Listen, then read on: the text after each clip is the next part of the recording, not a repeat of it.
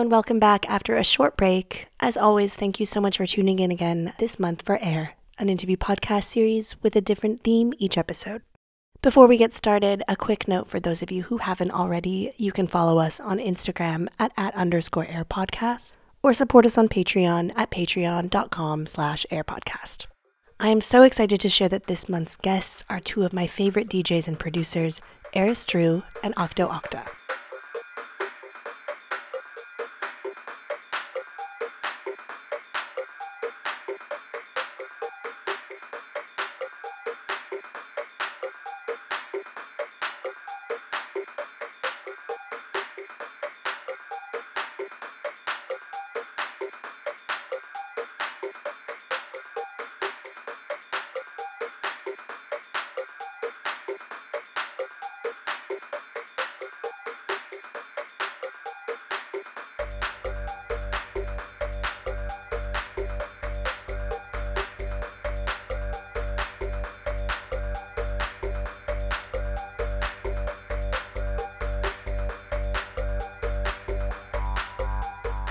After meeting several years ago when Eris was a hospitality driver for Smart Bar, the two met and felt an instant connection that has only grown over the years. Kindred spirits in both music and life, the pair released their first split EP entitled Devotion in 2018, sharing the same artistic values that make their music deeply moving in all senses of the word.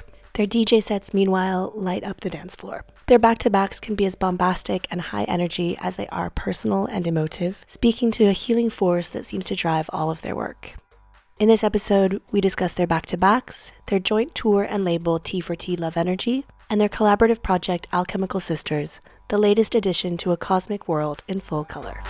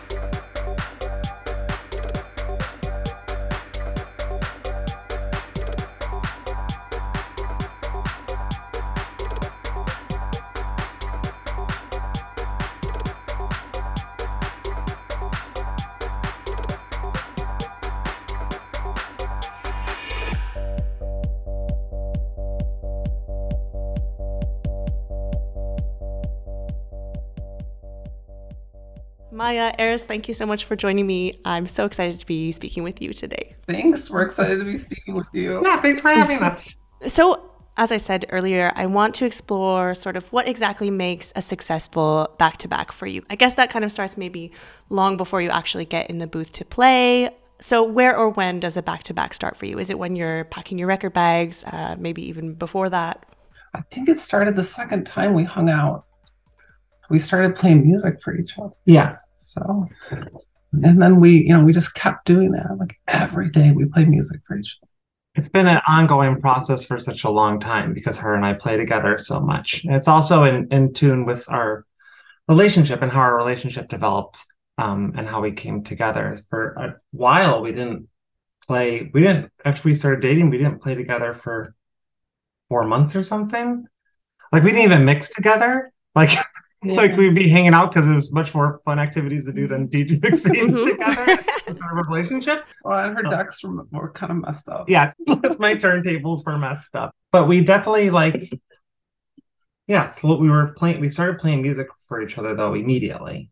And then by the first time we played, we hadn't had any time to DJ together privately, but we had built this language of music, and we'd also though been watching what each other did. So we were artists who, there's like a lot of artists that kind of get pushed together to do back-to-backs a lot in this scene. And I'm all for chaos, and sometimes that can work out great. But I will tell you, what I have with Maya comes from intimacy and communication. And it's our 5-year anniversary today. 5 years talking about music, and even before that, actually. I mean, do you know what? I really loved that both of your answers so much. But actually, what I was asking is like, when do you start thinking about what you're going to be doing for your back-to-back? That's it. That's the point. Yeah, the point is that it's because we do it so much together. Right. It's been an ongoing process for nearly 5 years. Mm-hmm. There's no discontinuity. I think that's the point. Is the process. Right. Like if you're asking when we started to prepare for our B2Bs, it would be then. Okay. If there's some kind of cycle, like, no, not really. It's just constant communication. Mm-hmm. There's a natural cycle to coming home, and what we do is we have all our Discogs orders, so we end up like putting new stuff in our bags, and we just want to put a little new energy in the bags too. I guess one part to explain why we say it's a slow ongoing process is that our record bags are never fully emptied in between tours. It is a constant rotational process with the bag. So sometimes it changes just a little, sometimes it might change a lot, and a lot is like 30% of the records get swapped out, maybe. Yeah. So we really like living with the music for a long time and playing it over and over again and working it with other records and discovering deeper influences that are there and how they work with other things. And then that also plays into what we're doing. So it's we finish a set, and then we definitely love to break down how it went, what sounded good, a mix that neither of us necessarily expected to do, and that really had a wonderful interplay, and think about that for the future possibly.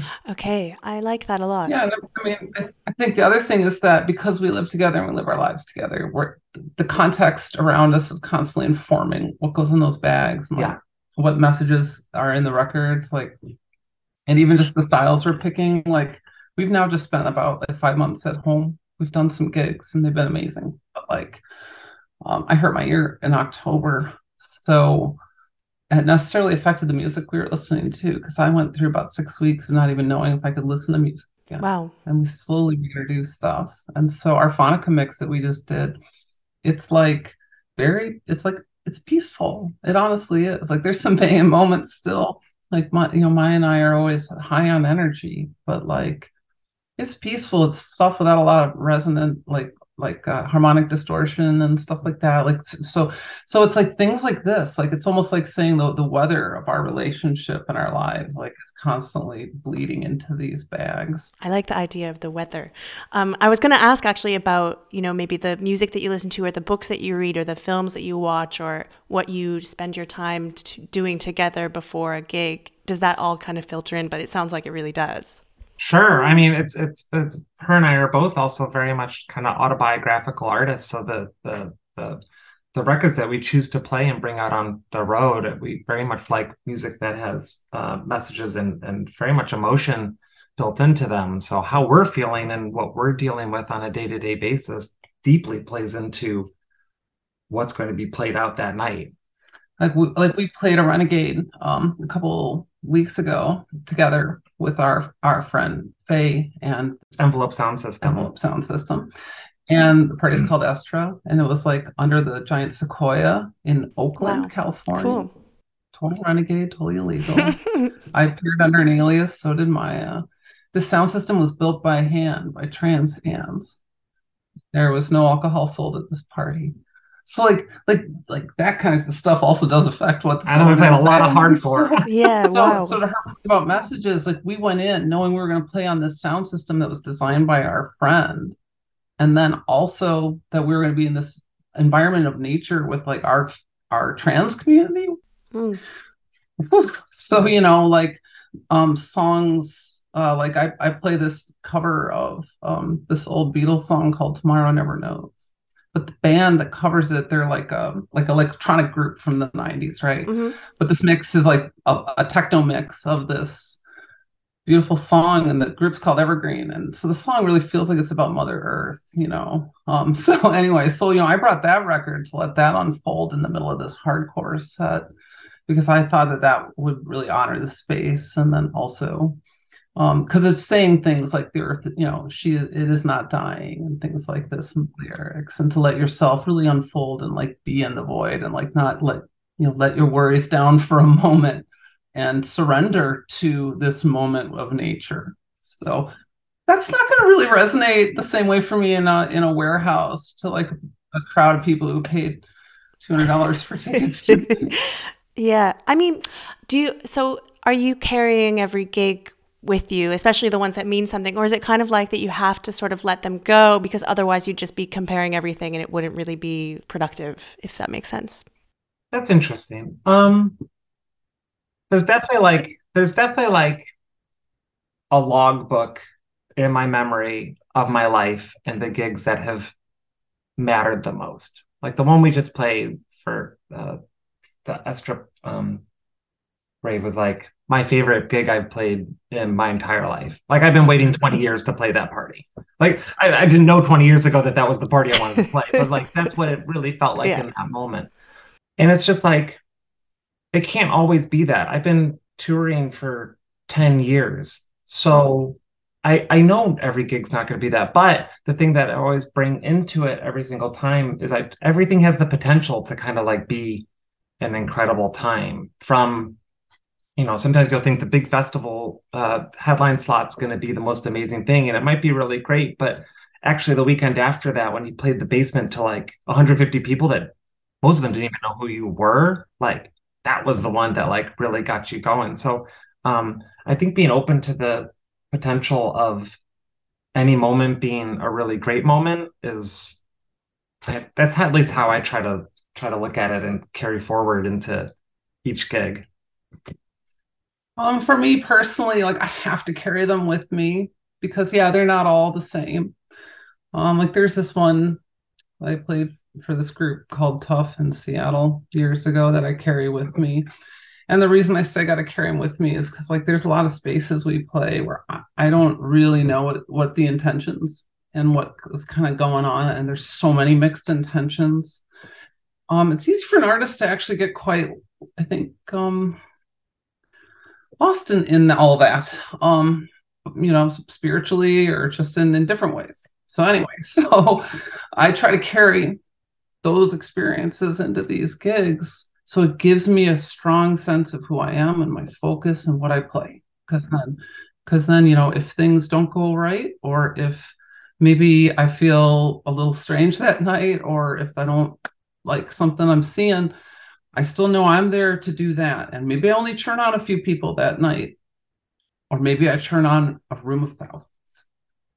But I'm going to do what I do and carry with me those experiences where it was most pure, most kind of, right on, most with my community, the most sort of transcendental and beautiful. I want to talk about something that actually I really love, which you talked about in, I think it was your Crack magazine interview. It's a ritual that you have before you play a Tea for Tea event, specifically where you sort of gather a few elements like lavender and salt, and you play one of Maya's tracks really loud to kind of fill the room with this energy. And I think that's so special. Can you talk a bit about that ritual and how it kind of contributes to that transcendental feeling that you were talking about, Eris? Well, I mean, ritual's important, and the rituals in our lives now, I think a lot of them we don't like that much. So it's good to replace those things with other things. So we walk in and play in a lot of compromised spaces. And by that, I mean, we play in a lot of places where the main thing is kind of being sold as alcohol, and where there's a lot of different intentions, like I said before. So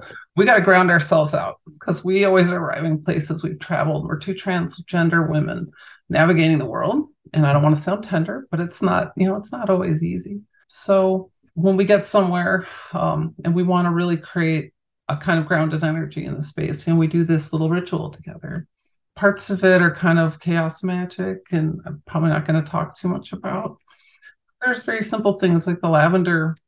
It just feels nice to bring a little nature into these very cold spaces, because that's our intention. So it's kind of a metaphor for what we want to do with the music. And also, people's energy is so up at events right now. It's like at 12, it's the variable 11 on the amplifier. And it's just like lavender is grounding. It's something that helps you sleep. It's something that helps you just feel like comfortable in the space. You put it on your pillow. so we have that all around us, and we hope that just like brings things down. We want everything at like 10, just not at like 11. Yeah. We're both witches, and so we both practice magic, and it's truly important to it as like literal magic users for what we like to do. A large part of that is intention. Setting intentions is definitely I don't know, almost like the number one kind of power that you're pushing forward there. So it's something that we do a lot to set up what we hope to see in spaces. Maya, there was something you said in this Craft Magazine interview that actually, like, I can't even tell you why it felt so special to read for me, but it really resonated with me so much, and I don't even think it really applies to my life in the same way as it does yours. But you said, like true witches, we make all that shit up because it's the thing that feels right. If something's a sacred shape, it's because we say it is. I really like that. So can you talk about that feeling and when something feels right for you? I mean, we had one of our friends a few years ago. We were just walking around, and he was asking us. He's like, "Well, I'm really interested in witchcraft and magic, and like, where should I start?" And just the two of us were like, "You just start. Like, there's just." It is exactly what it is. I mean, I've tattooed my hands with symbols, not because I read in a book that those are the symbols that I need to interact with that work, but it's what I just innately felt and understood in the moment that was necessary to kind of like project from myself. Yeah, we make it up. For me, it's deeply when we use the word magic, we think it's like a nice word to use in this culture, because it's really, for me, I mean, it's just about like, call it whatever you want. Like for me, it's a subjective, like it's not objective. Like I can't make the butterflies do a figure eight for you. It's a subjective engagement with nature, which is like just something it's like stopping when the wind blows in a certain way. And just deciding to stop in that moment instead of walking on, because how could that possibly have anything to do with it? Can you talk a bit about Resonant Body and what makes that such a powerful record for both of you? Like, why does it spark that kind of energy that feels right? Well, first of all, that record's important because it's I'll do a very quick setup. As an autobiographical artist, all the work I've done is almost always highly emotional in some way, either in the musical material of it, the track titles, or things that are placed together. It's all present in a certain way. Resonant Body comes at a really specific time of falling in love with this girl right here, having a moment of my life of a lot more positivity and movement and new feelings that I had not had in the past. My records before that were definitely about anxiety and nervousness and changes, and Resonant Body itself felt like very revelatory, was a mostly revelatory record in that it's really talking about these new exciting experiences that I'm kind of having for the first time in my 30s.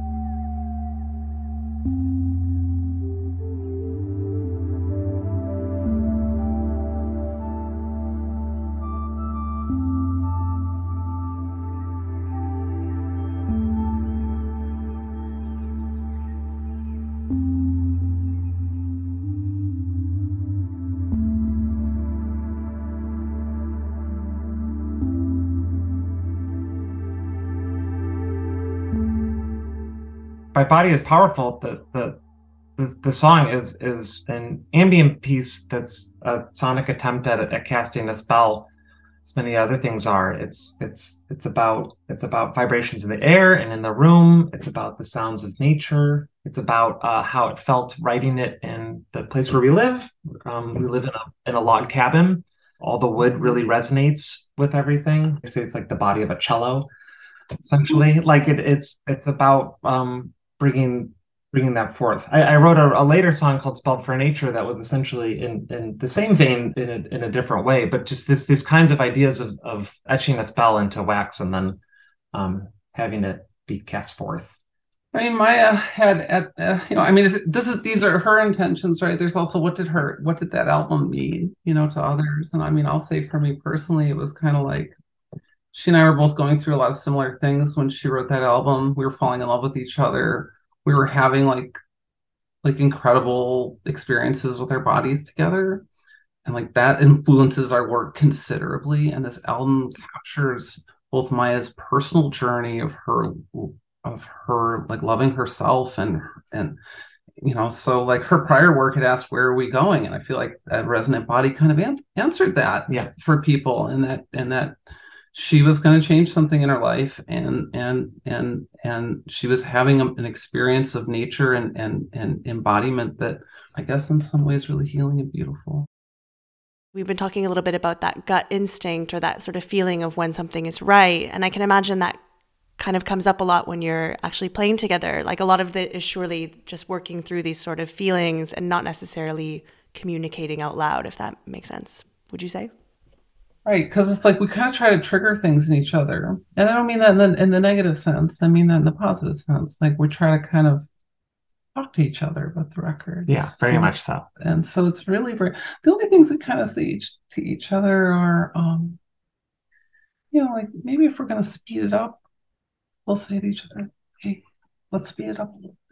Something like that. So there'll be these little technical things sometimes. Yeah. Or I'll say, I'm going to turn the monitors down, or I'll say you're a little hot on the channel, because we're always trying to watch our levels and stuff. So, there's like a little of that kind of like sort of technical communication, but it's really just kind of watching out for each other. Because we play together a lot and we process records together at home, and I go see her solo sets, and it's also just like we also know what the records are. So for a quick technical thing, our back-to-backs were 3 for 3 records.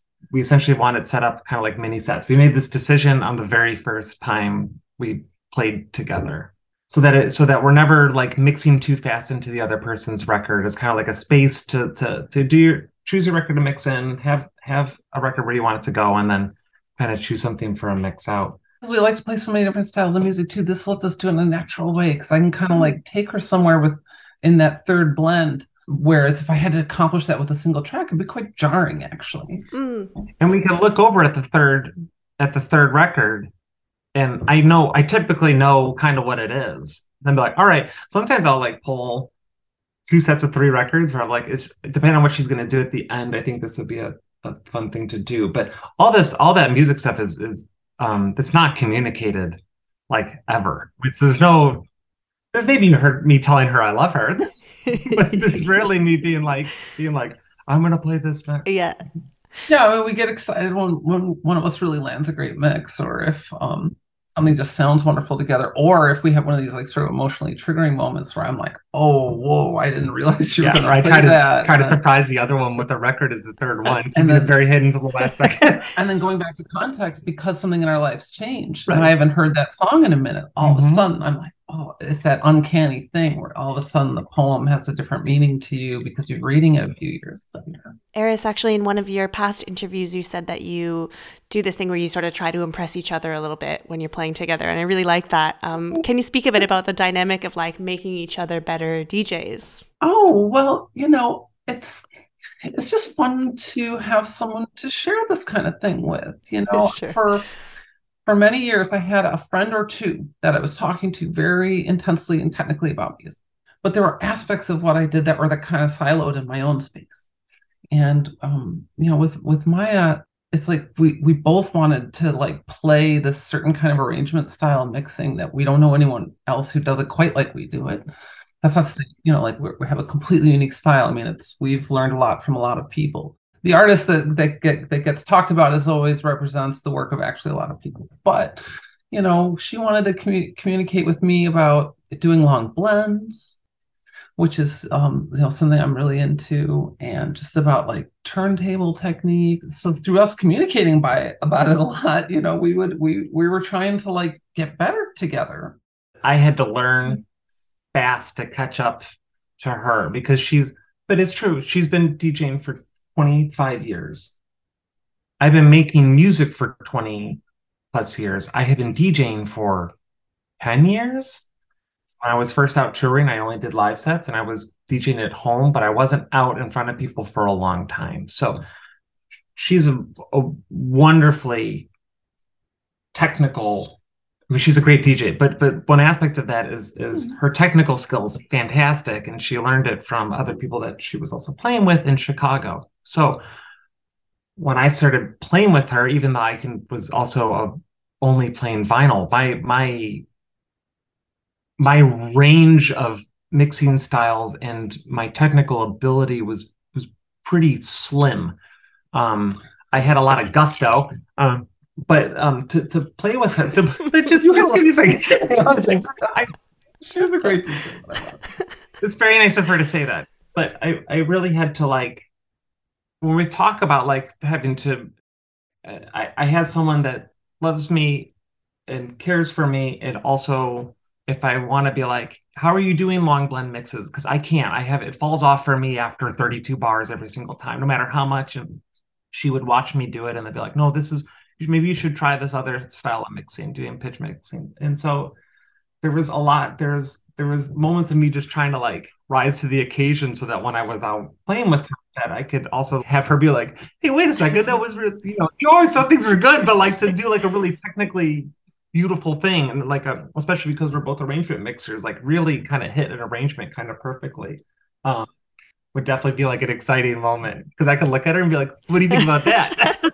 How was that? And it's not like there's no competition. It's just like, I want to finish the set, and she's like, hell yeah, that was great. Something else that Eris, actually, you said recently about your work together is that Maya brings out obviously a romantic love in you, and that factors into your sets, making your work more radiant. And I thought the word radiant was just really beautiful as a description. Can you both speak a bit about how your relationship is kind of opening you up as DJs? I feel like I could have like a Jungian view of my record collection, which would be that it represents all different parts of my psyche, because I've built it over 30 years. So you could like rebuild Eris True in a virtual world through these records if you had the right algorithm. Yes. So like when I got together with Maya, I was really embracing letting myself really play a lot of the beautiful music I loved. I mean, in Chicago, it's like, I don't know, a lot of the people I was around, they liked it a little tougher. And so in some ways she gave me permission, but she also, getting back to context, gave me context, because so many of the songs I love, like I'm about to release this tape I recorded in 1997. It's called Bright Lights. Cool. I gave it to maybe like 15 people. It was my little demo mix. I was trying to get a job. And it's all these garage bangers, like just like big vocals, just hard beats. So good. but I play those tunes sometimes. I set them, it takes me an hour to set it up, but I play those tunes sometimes. But this is a mix of me just really in this time in 1997 when I was really getting into that stuff. And so I was with Maya, then just like unlocking a portion of psyche or a memory or something, then because I had this context of falling in love, these big songs about love and the power of love, and like, and just and they're tectonic, they like shake the earth, and they're songs that are huge enough you can play them at festivals, but they have heart like music you don't usually hear at festivals. So that's one way in which just being with her and just sharing music with her like let me embrace this part of myself that was just waiting to be unlocked again. Being with her, I had when our relationship started, I had just essentially left New York, and during the time, it's very much techno city, and as very much a house DJ, like very much loving house music. While I loved what a whole ton of my peers were doing, there weren't many other just kind of house DJs. So and not just the Lies Rush Hour house. Like she was playing like, like E Smooth and like the house music I fell in love with. Like vocal. Yeah, exactly. Like big vocal mixes and major label mixes and things that really, really, really love. Yeah, especially because they had messages in them, and it was almost a blunt instrument at the time for me to kind of hit people over the head with some messaging about things that were important to me, quite literally through lyrics in a club. And so in her, I found my partner that also really, really, really loved house music, and we could go back earlier in her collection and like in her 97 records, find all these things that I was finding at the time in New York and really building my collection, and didn't really have other people to kind of embrace it as much. I had a couple friends that liked it, and I had parties that were busy because people liked what I played. But like we were saying, I couldn't have brought this sulfuric record over and had my friend be like, yes, there's a great Moose Tea mix on there. But for you, like you were an artist who had a lot of work, but like didn't feel embraced by community. Yeah. Me too. Maya, you mentioned kind of hitting people over the head with these messages. And I know that music as a healing force is something that's really important to both of you. So I wonder if it's ever kind of tiring to bring that energy to every gig. Like I can imagine, you're touring so much, and in that role of showing the crowd about how music can heal or whatever other messages you want to promote. It must be hard sometimes, especially, if you're not feeling in a good place or if you are tired or whatever else. It's also Sure. like a job after all, if that makes sense. It does. I mean, yes, if I'm not feeling great or I just had a terrible time at the airport and I have to go play a gig, and maybe someone at the club hasn't been that nice to me while I'm kind of setting up. Sometimes that won't necessarily make me want to play those. Also, sometimes it makes me really want to dive deep into them because I need it for me to hear it in that moment.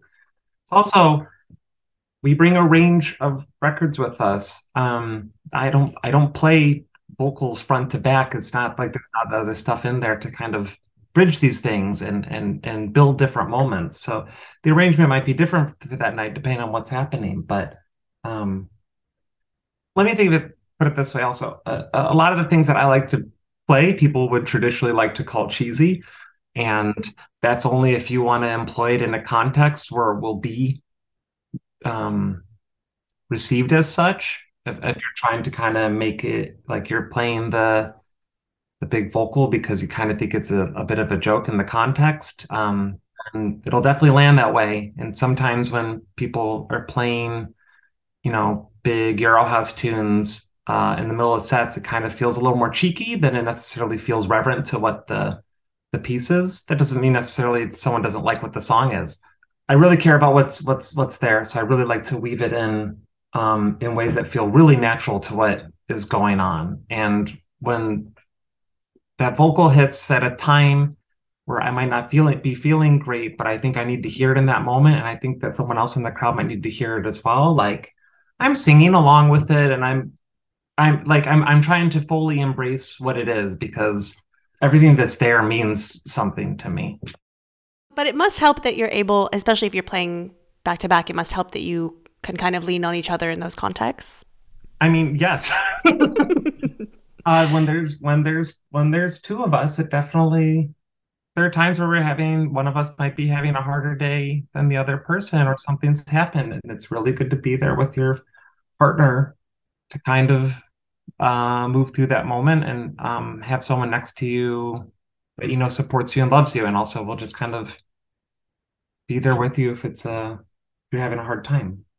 Oh, and when things are great, I mean, to be able to share it, because it's one thing. We talk to our other friends who are DJs and they tour, and it's just weird because you're always kind of like sharing something with someone that they don't have any really subjective connection to. Yeah, so we get to really just hold those moments together and get to process it together also. Because sometimes when if you have a great night, especially as a touring DJ, and then you have to go back to the airport a couple hours later, and you're still kind of buzzing with adrenaline and the feeling of what's happening. You definitely, I don't know, you feel like an alien in the moment, kind of moving through the space. You're like, this is such a different life. I'm leaving this. I don't it's hard to kind of reintegrate at that moment. Being together lets us kind of reintegrate together. Yeah, we call it processing. So after the sets, we process. And before we tour together, we call each other to do that for each other. Yes. Which was really nice. It was some of our earliest talks about music. So what else contributes to the success of your back-to-backs? Like, I'm guessing that something like sound quality is really important for your performances. I know that you just were touring on a custom-built sound system. So how is that all working for you guys? Is that kind of bringing you closer to achieving exactly the sound and vibe that you really want for a DJ set? It's a constant battle. I mean, it feels like a Sisyphean task most of the time. I mean, we are throwing everything we can, both at the level of like how our events are organized when they're third-party events, how the residencies we do are organized, how our sound system's being run, the events we choose to play. But it's tough. We walk into a lot of situations where we've been invited to play, for example, a great club or a great festival with a really great reputation, but they are not really hosting a lot of vinyl DJs these days. And Maya and I have such specific requirements because not only are we vinyl DJs, we have a really what appears to be a pretty unique playing style. We're aggressive with the decks. We move around a lot. There's tons of physical interaction happening, especially when there's two of us together. So we actually have like a special stage rider and stuff that goes out. And if people want to book us, then they either are going to agree to work with us 6 to 8 months in advance to kind of make that happen. So we have like basically a dedicated riser. So our decks are fully isolated. Or we don't want to do it because we don't want to really put our people that come to see us in the position of hearing something that doesn't sound great, because sometimes it doesn't sound great. And I would guess anyone who's really followed us closely for years, they probably have been to at least one set where it's just like there's feedback and the records just weren't hitting because the system was tuned for such different music. But so we're always trying to kind of like get ahead of that stuff. And so our investment in our sound system was like definitely us kind of taking a lot of the money we'd earned as artists and trying to say, okay, we don't want to go play a club in X city in the United States and play on this crummy sound system for some guy that doesn't care and wants to sell alcohol. Yeah. When we have the means and we have a community of really amazing technical people around us that want to like contribute to this effort. Yeah, definitely. I don't know, it seemed like the right thing to do. Because the music, it's like, especially house music, there's just a certain frequency it's got to hit you. I mean, that's what unlocks like the mother beat, or what unlocks whatever this extra layer this music has as not just party music. And I think make my job easier trying to do that. I want the best system possible so that so the music feels part of nature, so it resonates in your body, so that kick drum moves through you like a heart instead of just noise and loudness. It's just us getting a sound system. Yeah, it's very much just it's like I said, I don't there's nothing else. I can't do anything else. Like when it comes to music, making music and performing and DJing and it's like that's really the only thing I'm like good at and that I like and that I get satisfaction from when it comes to doing these things. So really trying to move towards a space where we're controlling more aspects of it so that we have great sound, good setups. We're working with people we really care about. We're trying to bring it out into spaces that aren't traditional clubs, and for her and I trying to de-emphasize the focus of having alcohol being sold at a party was a pretty important aspect of what we really care about with dance music.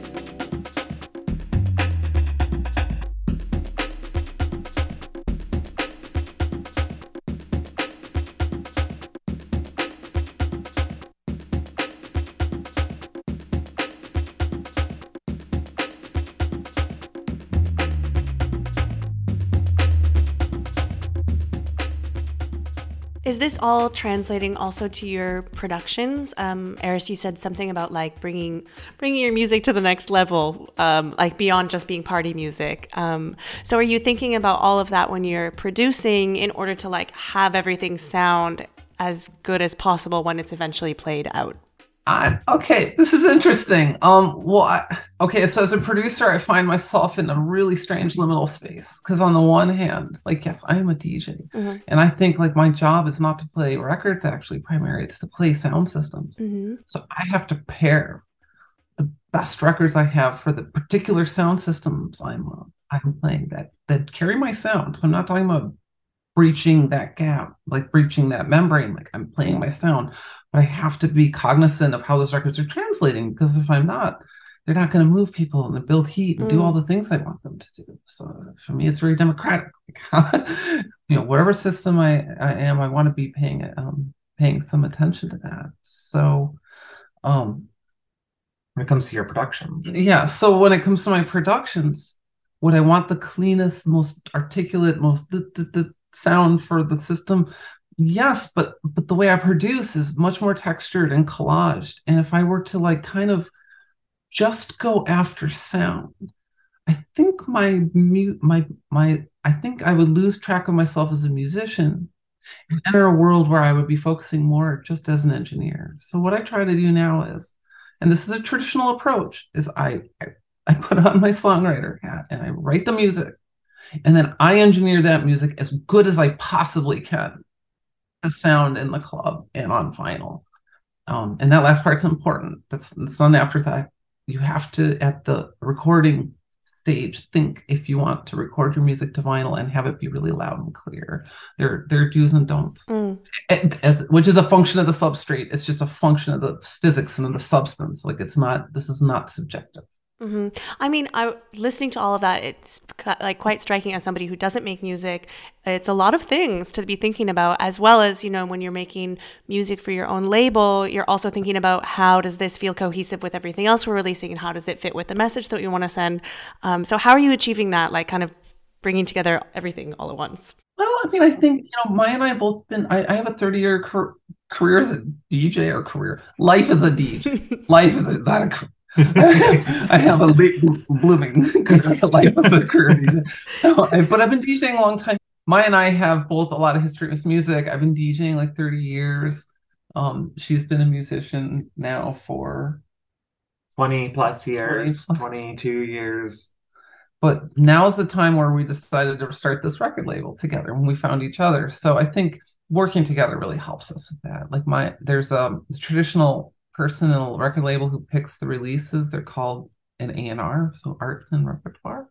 So we serve as the A&R panel for Tea for Tea Love Energy, and we get together. And so when one of us does work, the other one is that person to the extent and to the degree to which the other person wants them involved. So at the point Maya's ready, she says, "I want to play you this mix. What do you think?"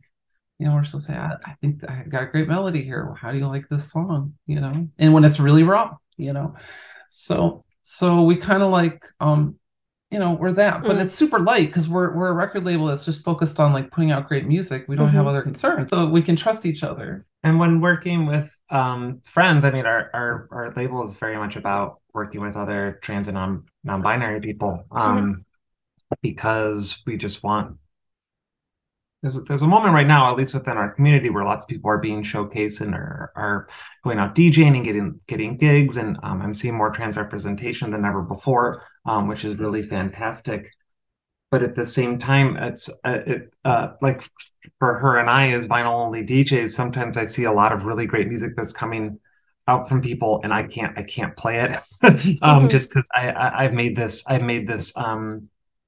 this choice with my DJing, with how I want to interact with the music. So part of us doing this label and doing this work together is also to be working with other artists that we care about, that also kind of see and think about this music in the same way that we do, and to help present their music on vinyl or as great mixes, and do gigs together and put good PR behind their work so it doesn't just kind of disappear to the wind. I just like, we really want to try to help elevate these people that we really, really care about, and hopefully be helpful on the path towards their success and the things that they want to do with their music. We wanted to run a really traditional record label where we work with the same artists over time, and where basically they come to us with their awesome project, and we're like, yes. And then like it's basically like get out of the way as much as possible, like get the best mastering, make sure the length of the records is the correct length. Like Maya and I are there to make sure that these records are produced as beautifully as they can be.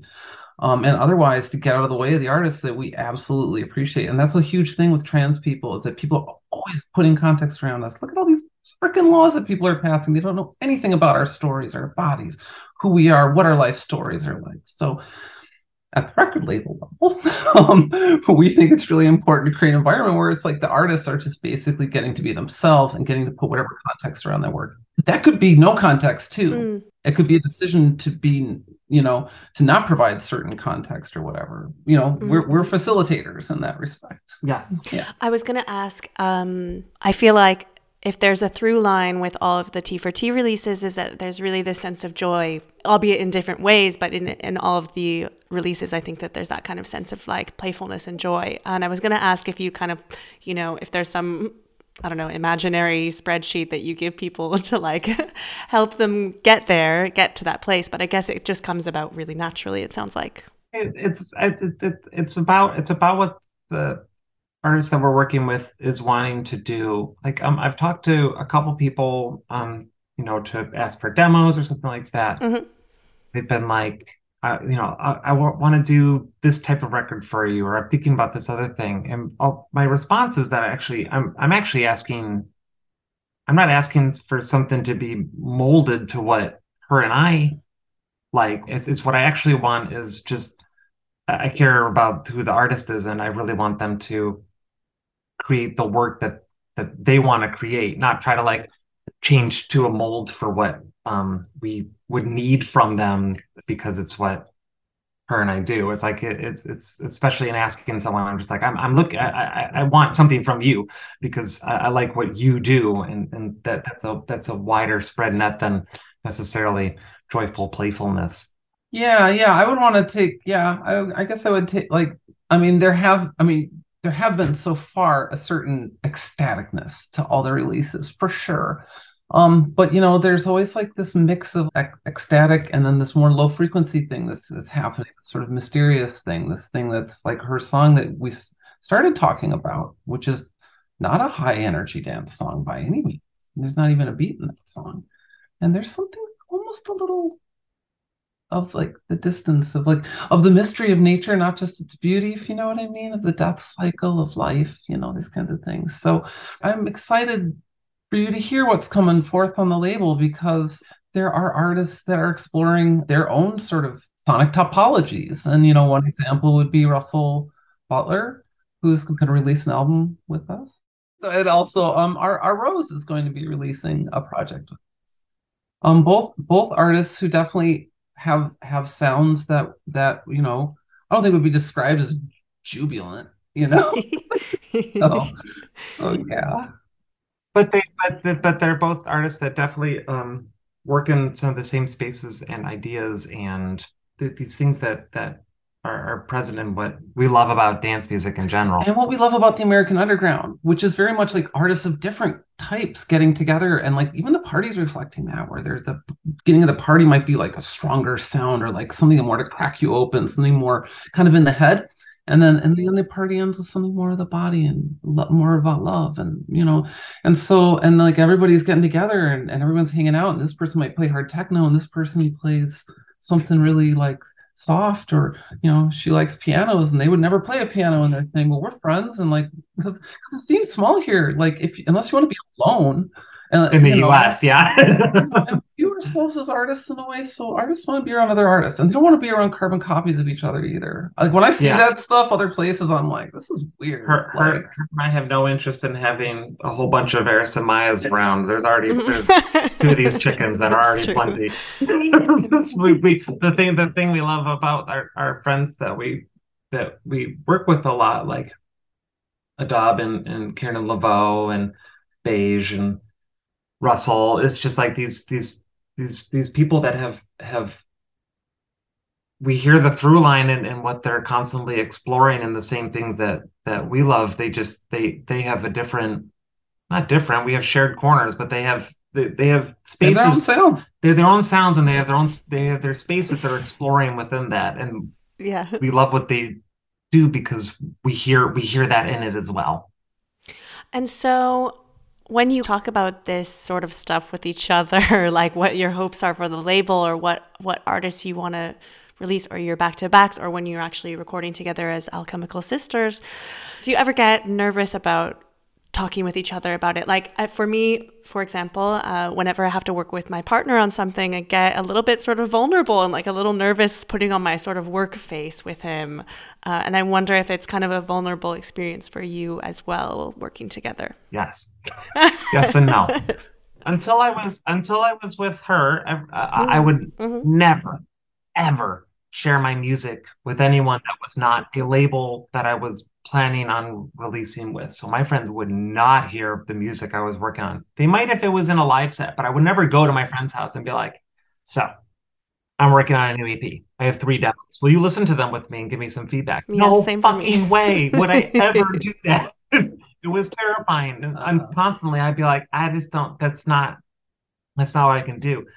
And then I found her, and then that all changed. And now it's like, I love, it's vulnerable, but I also love just like, I don't know, playing stuff and presenting it and bouncing back from you and being like, what do you think about this? And her being like, it's not good.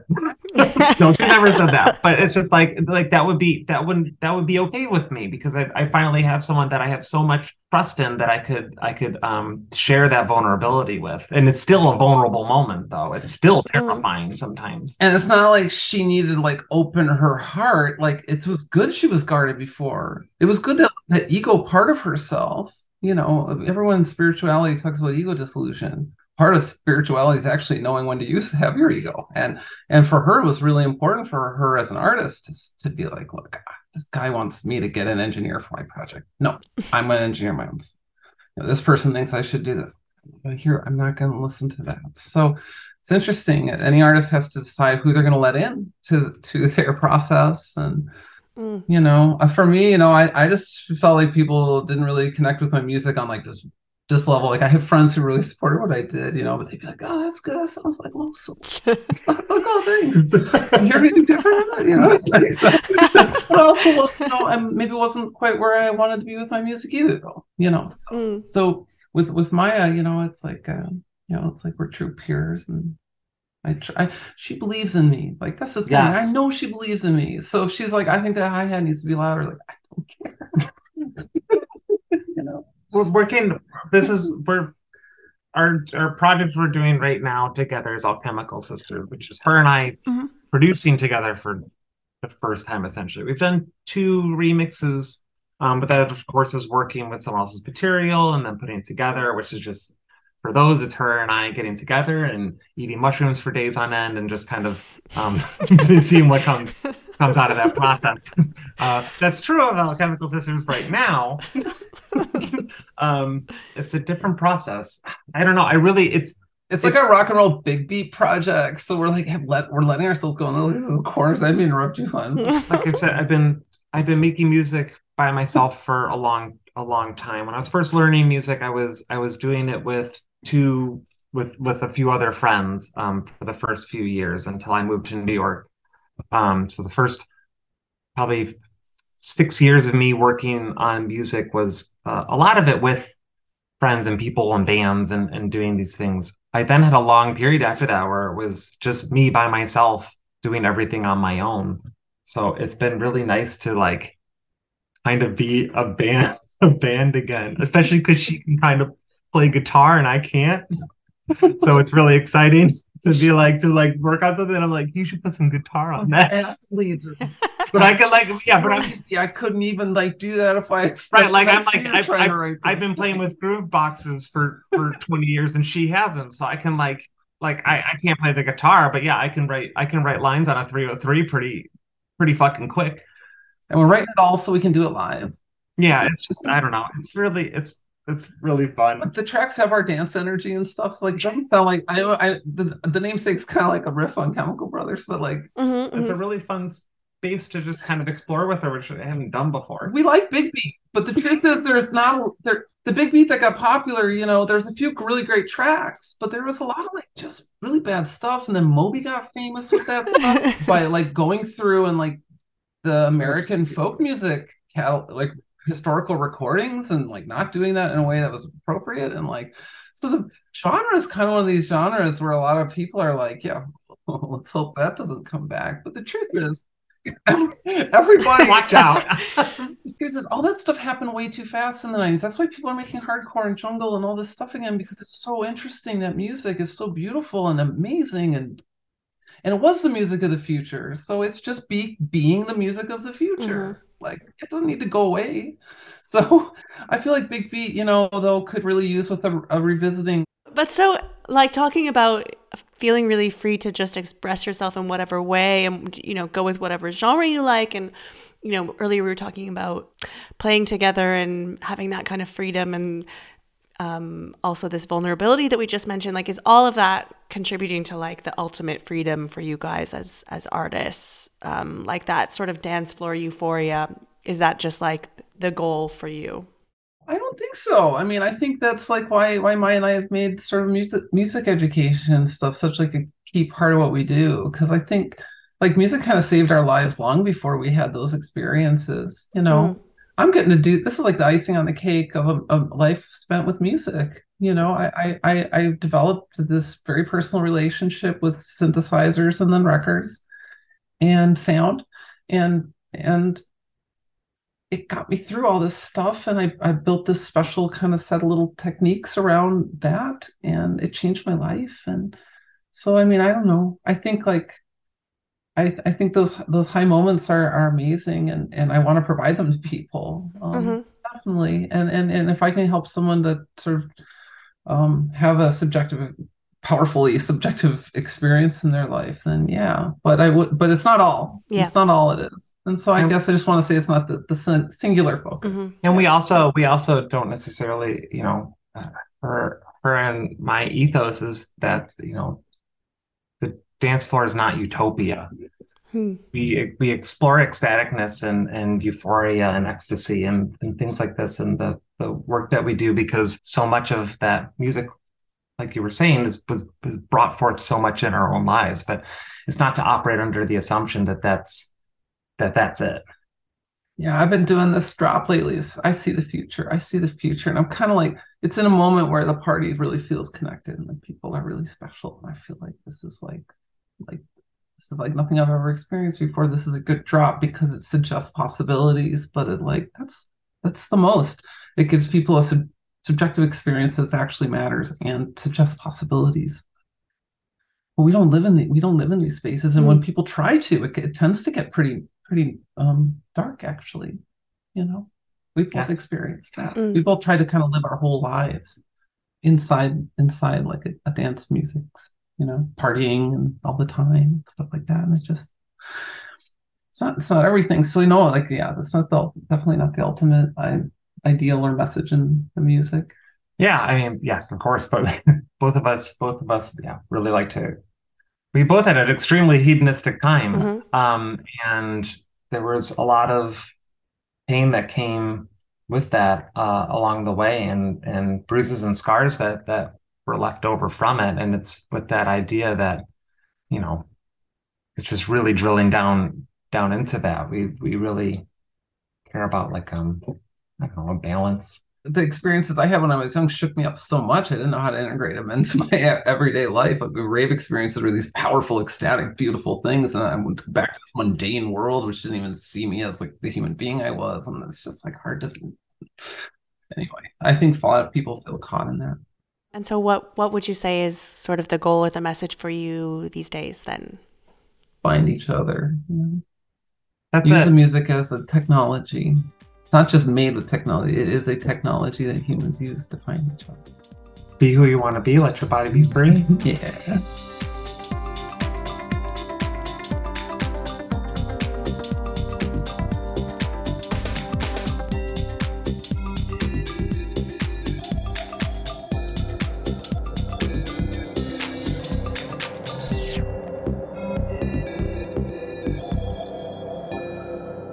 You've been listening to Eris Drew and Octo Octa for Air Podcast, episode 58. We'll be back on the last Wednesday of the month, so check back in September for another episode. In the meantime, you can follow us on Instagram at @_airpodcast or support us on Patreon at patreon.com/airpodcast. Thanks for listening.